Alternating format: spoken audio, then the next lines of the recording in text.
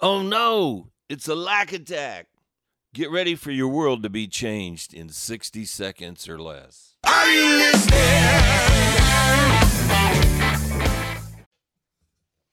I hope you're well today, spiritual giant. I'm sure if you've been a believer for any time at all, you've heard someone say, I just need more of Jesus. You know, I've said that too. So on one hand, I understand what they are saying, and it's a good thing. But on the other hand, I don't think they really know what they are saying. It's like, what else would you ask Jesus to do for you? I mean, really, he's already died for you. So I think that's enough, don't you? What we should be saying is, I want more awareness of Jesus in my life. Not I want or need Jesus to do anything else for me. I just want to be more aware of what he has already done for me. One of the things that a lot of believers do, and I've done it too, is to not really fully believe all that Jesus did for us. We act like there's something else that he's withholding from us. Oh no, it's a lack attack. There's that old sense of lack again. And when the lack attack happens, we have to run to what is written and trust it beyond our own feelings and emotions. Romans 8:32 says this, he who did not spare his own son, but delivered him up for us all, how shall he not with him also freely give us all things? The answer to the question is, he has given us everything, all things.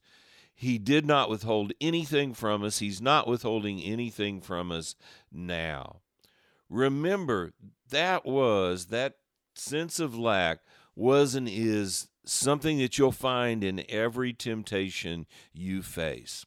That God is withholding something from us. We don't measure up, and we have to do something to be good enough to obtain what he's holding back from us. It's the same lie the devil tried to use on Jesus. Prove yourself by your performance. Jesus answered every question that the devil asked him with "it is written," or I will trust God to define who I am and not defend myself by my performance. I'm going to stick with who God says I am. You know, I love this verse out of Isaiah 53:11. It says this. He's talking about Jesus.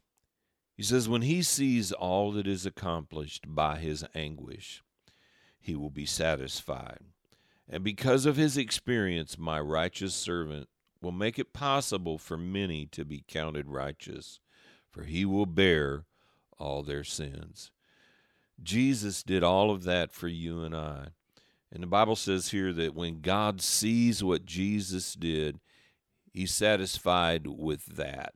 It's like Jesus just put a big period on anything that separated us and God. And so anytime that you feel like you don't measure up, you have a lack attack, you have to go back to the fact that it's not based on your performance, it's based on his performance. Yes, the way you do things, the choices that you make are going to affect the quality of life that you have.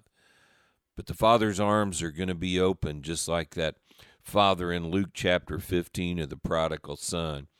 He saw him afar off. He'd been out spending everything and wasting his life and sinning and partying and carrying on. And the father saw him afar off, and he ran to him with his arms open.